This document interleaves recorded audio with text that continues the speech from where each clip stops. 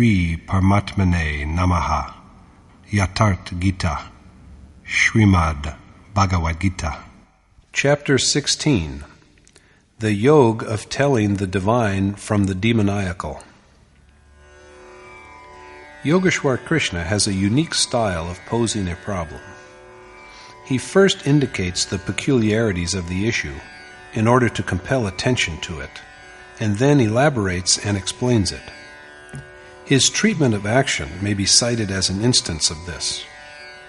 In Chapter 2, he exhorted Arjun to act. He then suggested to him in Chapter 3 that he ought to undertake the ordained action. Elucidating its nature, he pointed out that the performance of yajna is action. Subsequently, before describing the nature of yajna, he dwelt upon its origin as well as upon what it has to offer us. In Chapter 4, he resorted to more than a dozen ways to unravel the nature of yajna, the doing of which is action.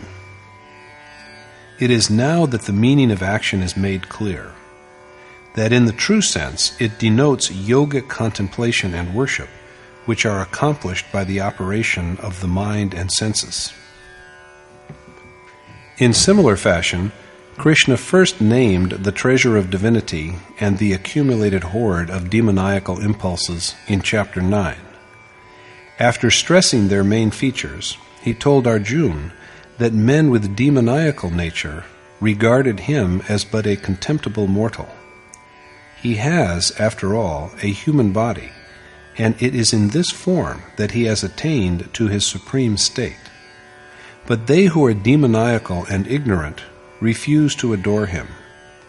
Blessed with the treasure of divinity, on the other hand, his devotees meditate upon him with single-mindedness. However, the nature of divine and demoniacal impulses has not yet been made clear. It is only in the present chapter that this task is undertaken, and the first to be presented are attributes of the treasure of divinity.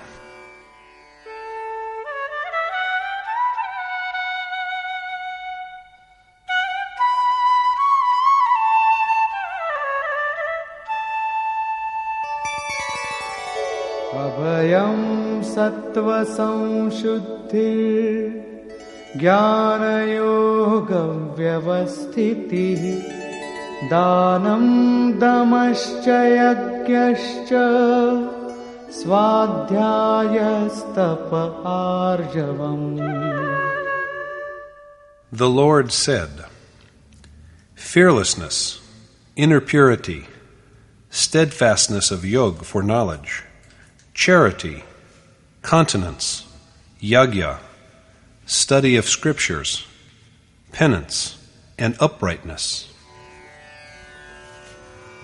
Total absence of fear, inner sanctity, constant endeavor and meditation to acquire the truth, complete self-surrender, subduing of the mind and senses, conduct of yajna as laid down by Krishna in Chapter 4, offering sacrifice to the fire of self-restraint as well as to the fire of the senses, offering pran and apan as oblation to each other, and last of all, the process of worship that entails sacrificing oneself to the fire of knowledge, which is achieved by the inner workings of the mind and senses, rather than by the yajna that is performed with oil seeds, barley grains, and an altar. Krishna accepts no such ceremonial act or sacrificial rite as yajna.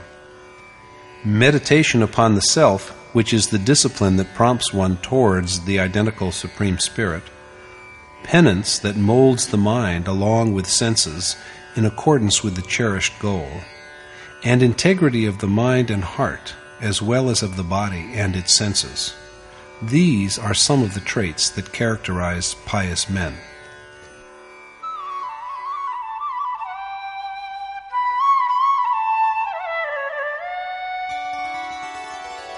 Ahimsa satyam akrodhas tyagah shantirapayshunam daya bhuteshvalo luptvam Mardavam Dhirachapalam. Nonviolence, truthfulness, abstinence from anger, renunciation, tranquility, absence of malice, compassion for all beings, disinterestedness, tenderness, modesty, abstinence from futile effort. True nonviolence is salvaging of the soul, for degrading the soul is violence.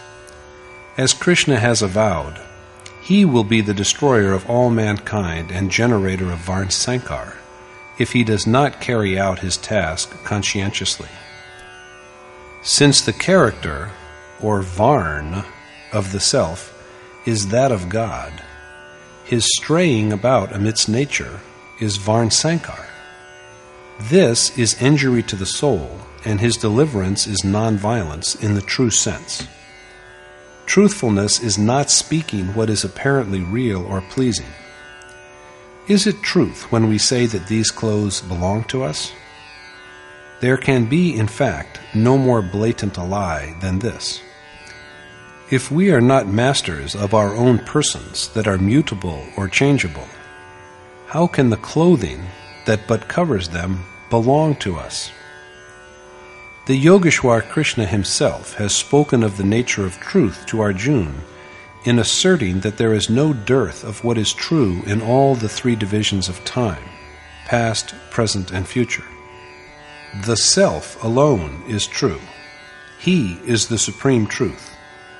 This is the truth we have to fix our eyes on.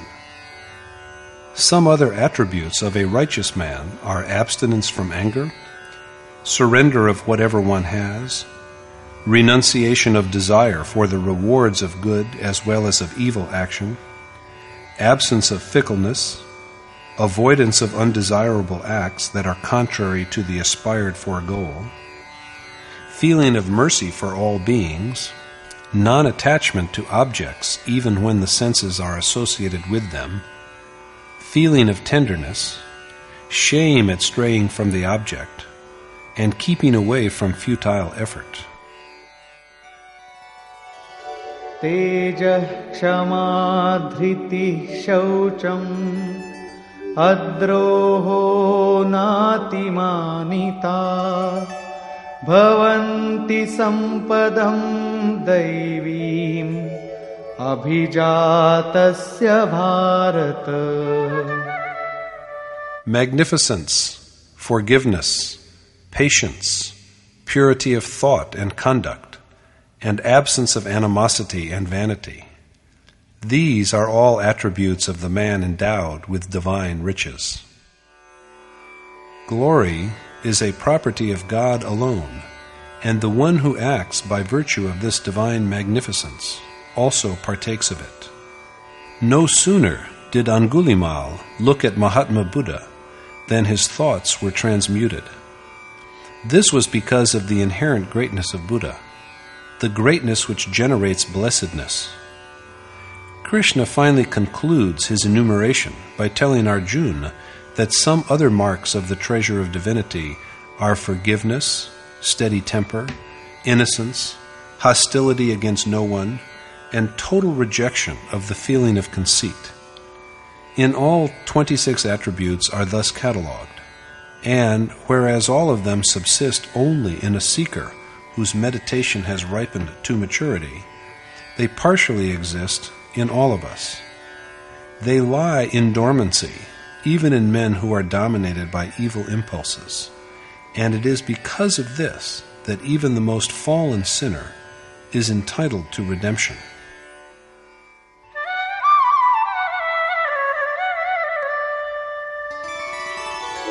Dambho darpo bhimanascha krodha parushyameva cha ajnanam chabhijatasya partha sampadamasuri.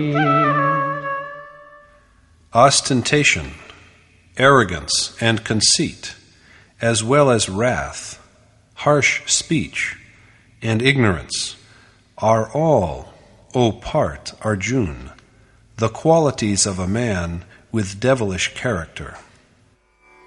Now the respective operations of the two kinds of character are elaborated. Daivi Sampad-Vimokshaya Nibandhaya Surimata Ma Shucha Sampadam Daivi Abhijatosi Pandava.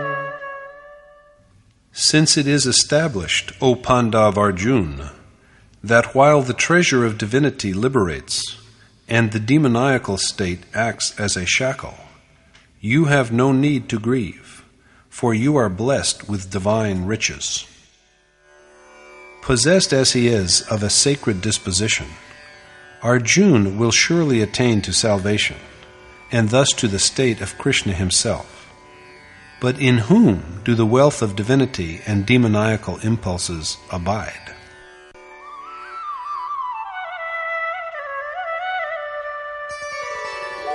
Dvau bhuta sargau lokesmin Daiva asura eva cha Daivo vistarasya prokta Asuram partha me shrinu.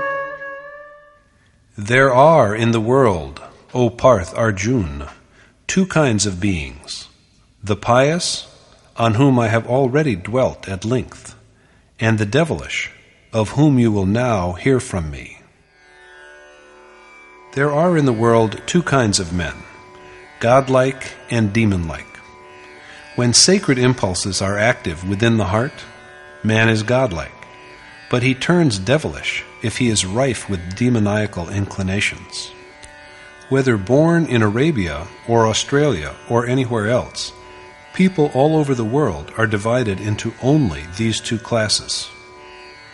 After having spoken at length so far of godly disposition, Krishna now proceeds to enlighten Arjun on the traits of demoniacal temper.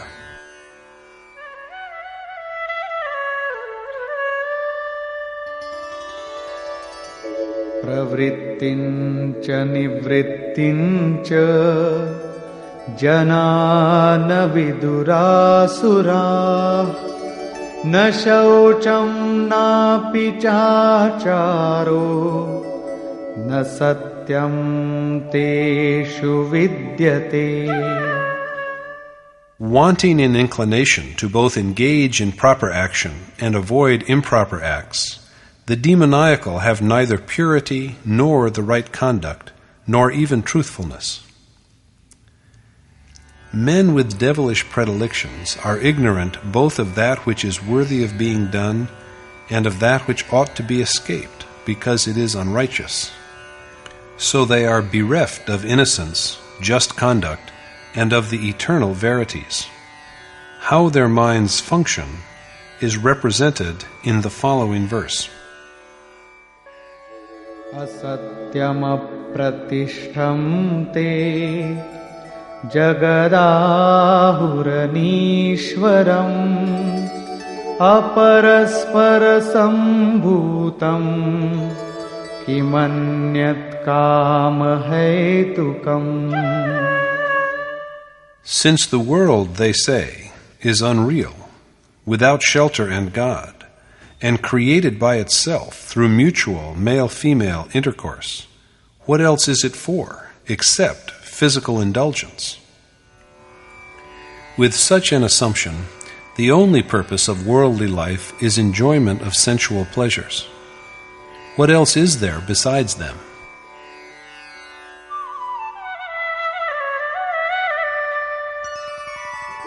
Etam drishtimavashtabhya Nashtatmanulpabuddhayah Prabhavantyugra karmana Kshayaya jagato hita.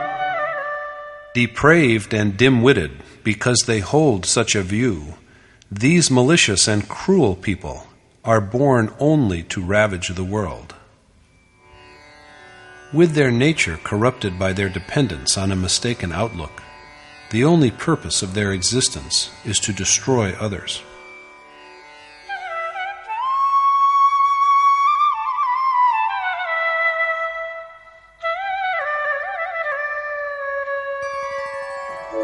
काममाश्रित्य दुष्पूरम् दम्भमानमदान्विताः मोहाद्गृहीत्वात् सद्ग्राहान् प्रवर्तन्ते शुचिव्रताः. Possessed of arrogance, conceit, and wantonness, and immersed in insatiable lust, they subscribe to false doctrines out of ignorance and act wickedly. Maddened by ego and cherishing desires that cannot be satisfied, these ignorant persons entertain mistaken beliefs and indulge in religious practices that are in fact unholy and corrupt. Even the presumably sacred ceremonies and sacrificial rites performed by them are nothing but perversions.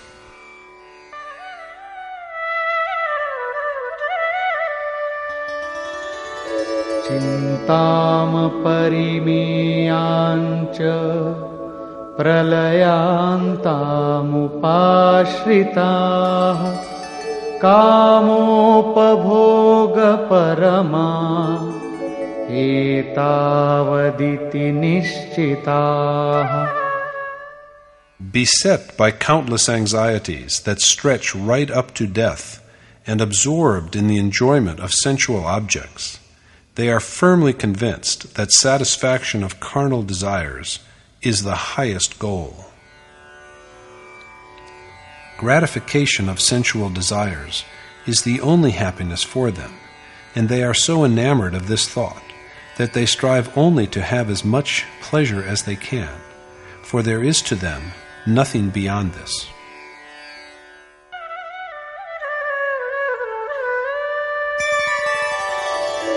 आशापाशशतैर्बद्धाः कामक्रोधपरायणाः ईहन्ते कामभोगार्थम्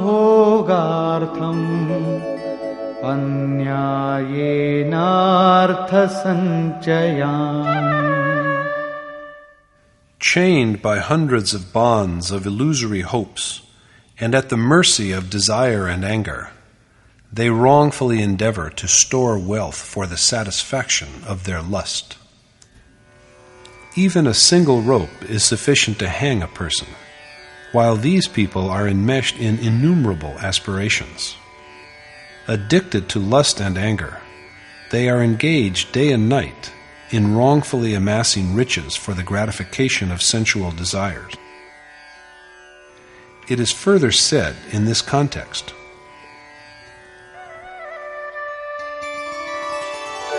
Idamadya maya labdham imam prapse manoratham idamasti idamapi me bhavishyati punardhanam. Their perpetual thought is, I have gained this today, and I shall have that wish. I have these riches, and I shall have more in the future. And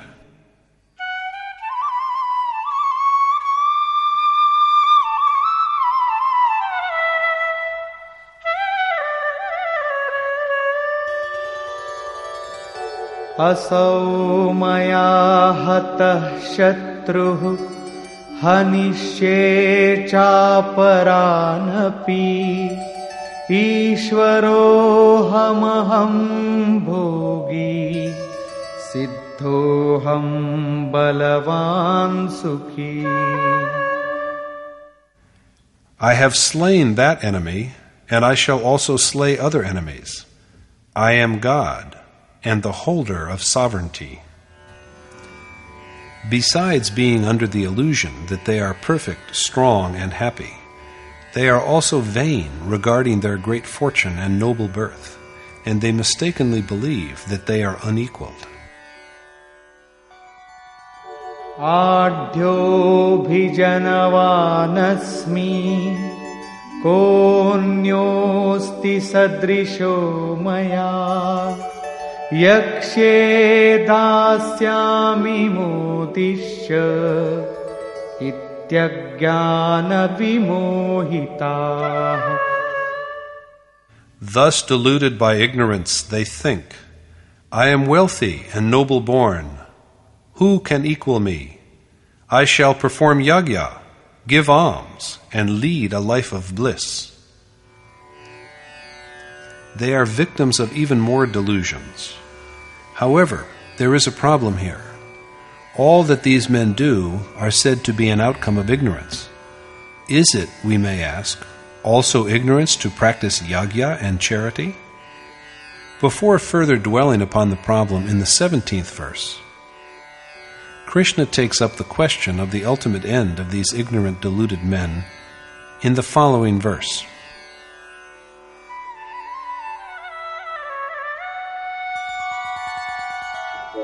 Aneka chitta vibhranta mohajala samavrita prasakta kama bhogeshu patanti narakeshu chau.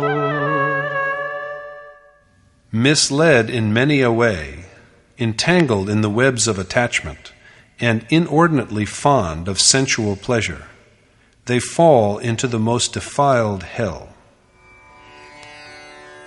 Krishna will later throw light upon the nature of this hell, but in the meantime, he reverts to the problem of the apparently sacred acts of the ignorant.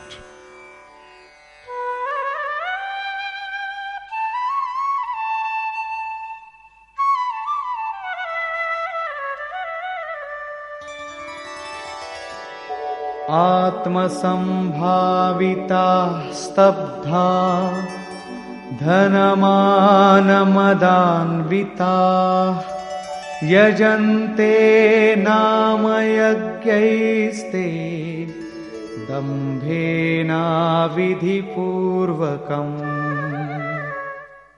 These conceited persons, intoxicated by vanity and wealth, offer ostentatious sacrifices which are yajna only in name, in violation of scriptural injunction. Rendered arrogant and senseless by wealth and worldly honor, these persons perform ceremonies and sacrificial rites, which are only nominally yajna and sacrilegious to boot. They do not observe the mode of worship laid down by Yogeshwar Krishna in verses 24 through 33 and 10 through 17 of chapter 4 and chapter 6, respectively.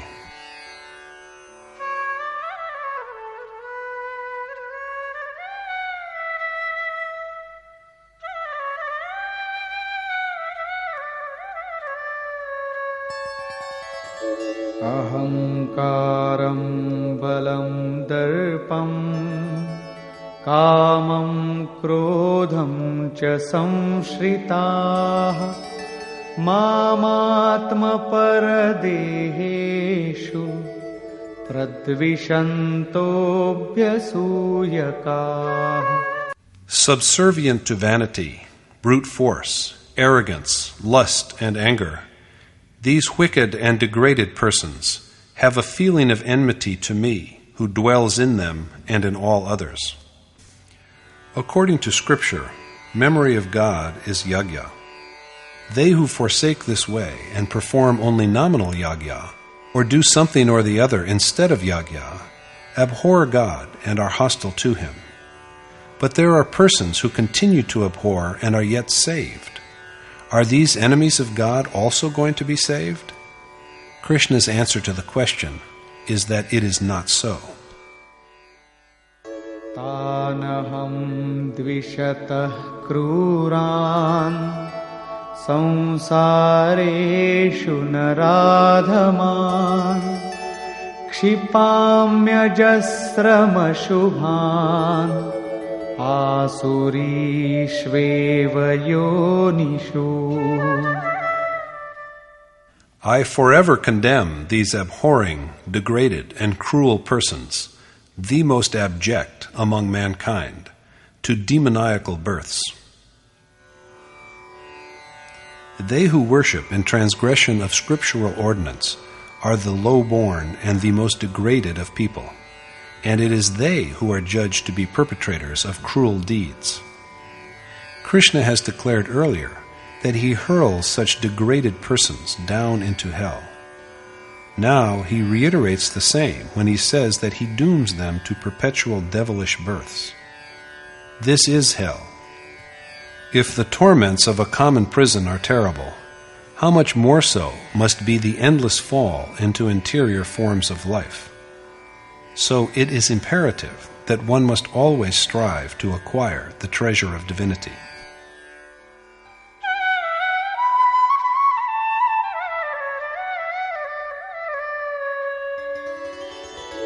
आसुरीं योनिमापन्ना मूढा जन्मनि जन्मनि मामप्राप्यैव कौन्तेय ततो यान्त्यधमां गतिम्. Instead of realizing me, O son of Kunti, these ignorant fools, conceived in devilish wombs birth after birth, are doomed to fall yet lower to the most degraded state. This degradation is given the name of hell. So let us now view the origin of this hell.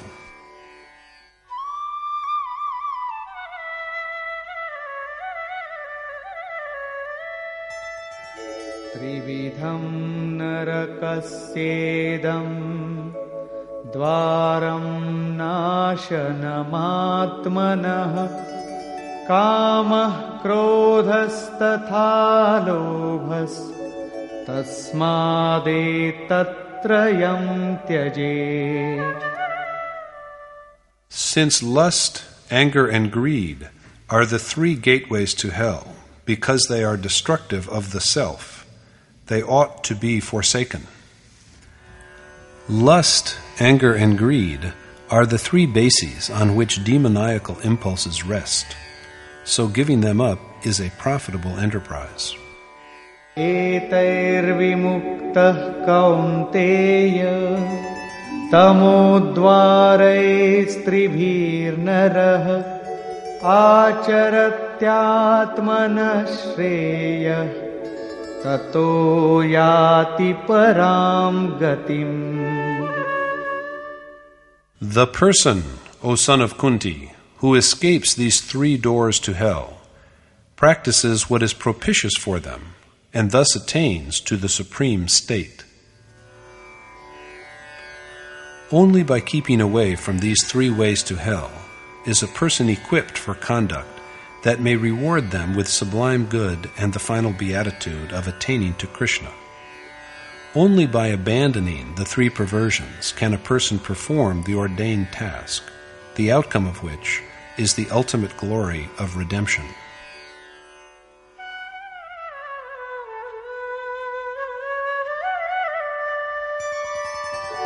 यशास्त्रविधिमुत्सृज्य वर्तते कामकारतः न स सिद्धिमवाप्नोति न सुखं न परां गतिम्. The one who transgresses scriptural injunction and acts indiscriminately according to their will achieves neither perfection nor the supreme goal, nor even happiness. Scripture in question is none other than the Geeta itself, which Krishna has described as the most mysterious of all knowledge in the 20th verse of chapter 15. The Geeta is the perfect scripture, and the one who ignores it and acts willfully is deprived of accomplishment, salvation, and bliss.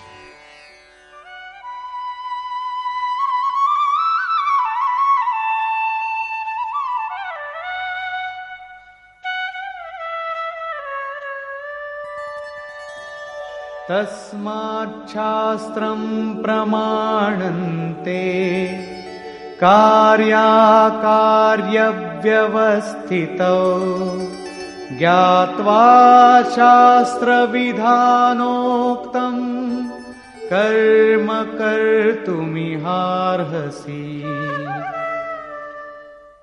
So Scripture is the authority on what ought and ought not to be done, and having learnt that, you have the ability to act according to the provisions laid down by the Scripture.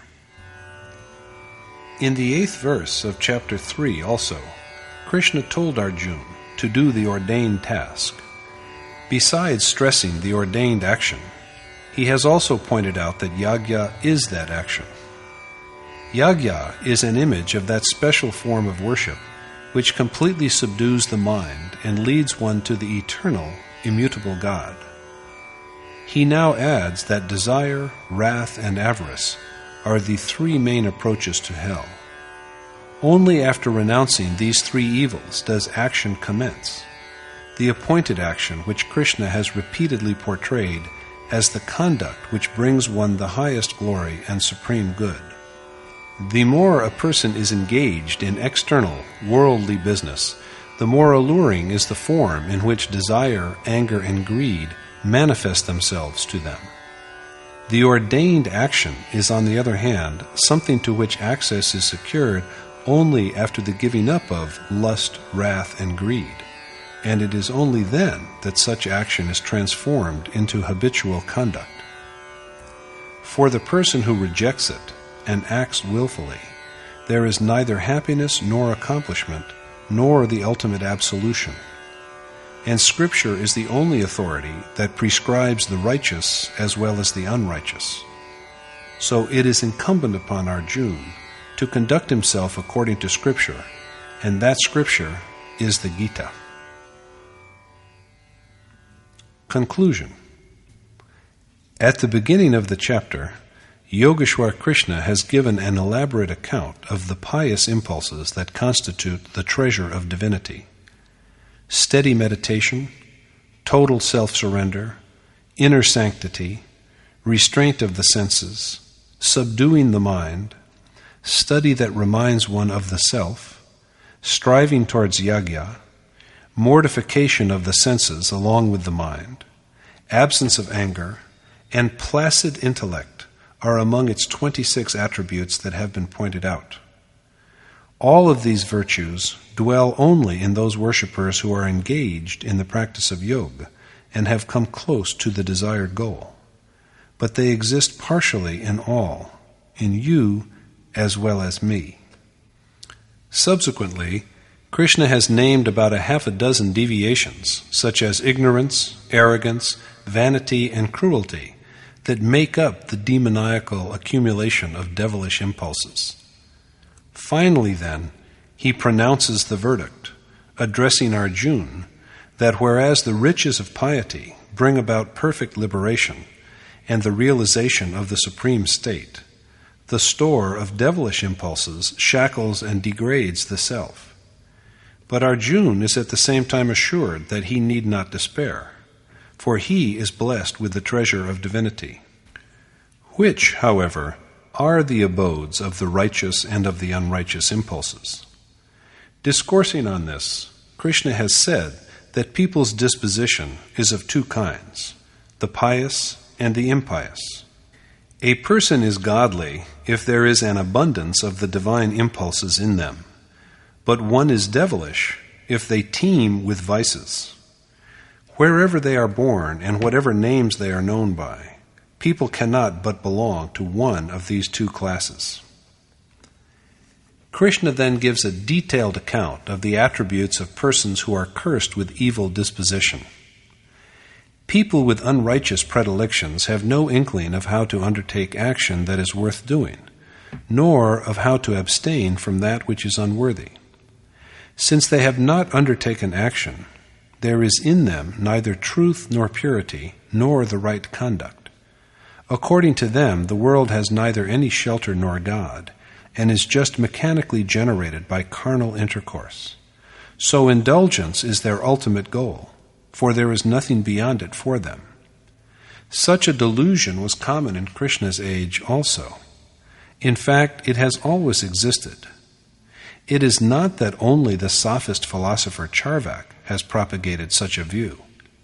It will be there so long as the human psyche is subject to the rise and ebb of divine and devilish instincts. According to Krishna, dim-witted, cruel men are born only to harm others and to destroy whatever is propitious. They insist that since they have slain one foe, they will now slay another. So Krishna tells Arjun that rather than slaying their foes, these men who are slaves to lust and anger are really hostile to him, the God that exists within them, as well as all others. Did Arjun kill the warrior Jayadrath and others under a vow? If he did, he is but a demoniacal character. He is then an enemy of God. But Krishna has explicitly declared that Arjun is blessed with divine riches. That is why he has been counseled not to despair. There is thus another evidence here that God resides in the hearts of all. It ought to be kept in mind that there is a power above that is constantly watching us. So it is essential that our conduct and performance of action should be in keeping with what is ordained by Scripture, or else there is imminent punishment. Yogeshwar Krishna has said that he forever hurls down demoniacal, cruel men again and again into hell. But what is the form of this hell? According to Krishna, hell is repeatedly falling into low, sordid births. They are thus synonymous expressions. This degradation of the self is hell, and lust, anger, and greed are the three chief gateways to it. These are the three bases of demoniacal tendencies. Only a renunciation of these three marks the commencement of the action which has time and again been discoursed upon by Krishna. Lust, anger, and greed appear even more tempting to those who are the more intensely absorbed in worldly affairs or even in decorous fulfillment of social obligations. Truly, therefore, only by eschewing these three does one gain admittance to the ordained action. And the Scripture, the Geeta, is therefore the only authority to turn to when one is faced by the dilemma of what to do and what not to do, of that which is worthy of doing and that which is unworthy. So the injunction is to undertake only the unique action ordained by this holy book, the true action. Thus, Yogeshwar Krishna has in this chapter elaborately described divine as well as devilish impulses, and indicated that the human heart itself is the habitat of both. Thus concludes the 16th chapter in the Upanishad of the Shreemad Bhagwad Gita on the knowledge of Supreme Spirit, the science of yoga, and the dialogue between Krishna and Arjun, entitled Daivasur Sampad-Vibhag Yoga, or the yoga of telling the divine from the demoniacal. Thus concludes Swami Adgaranand's exposition of the 16th chapter of the Shreemad Bhagavad Gita in Yatart Gita. Hari Om Tat Sat.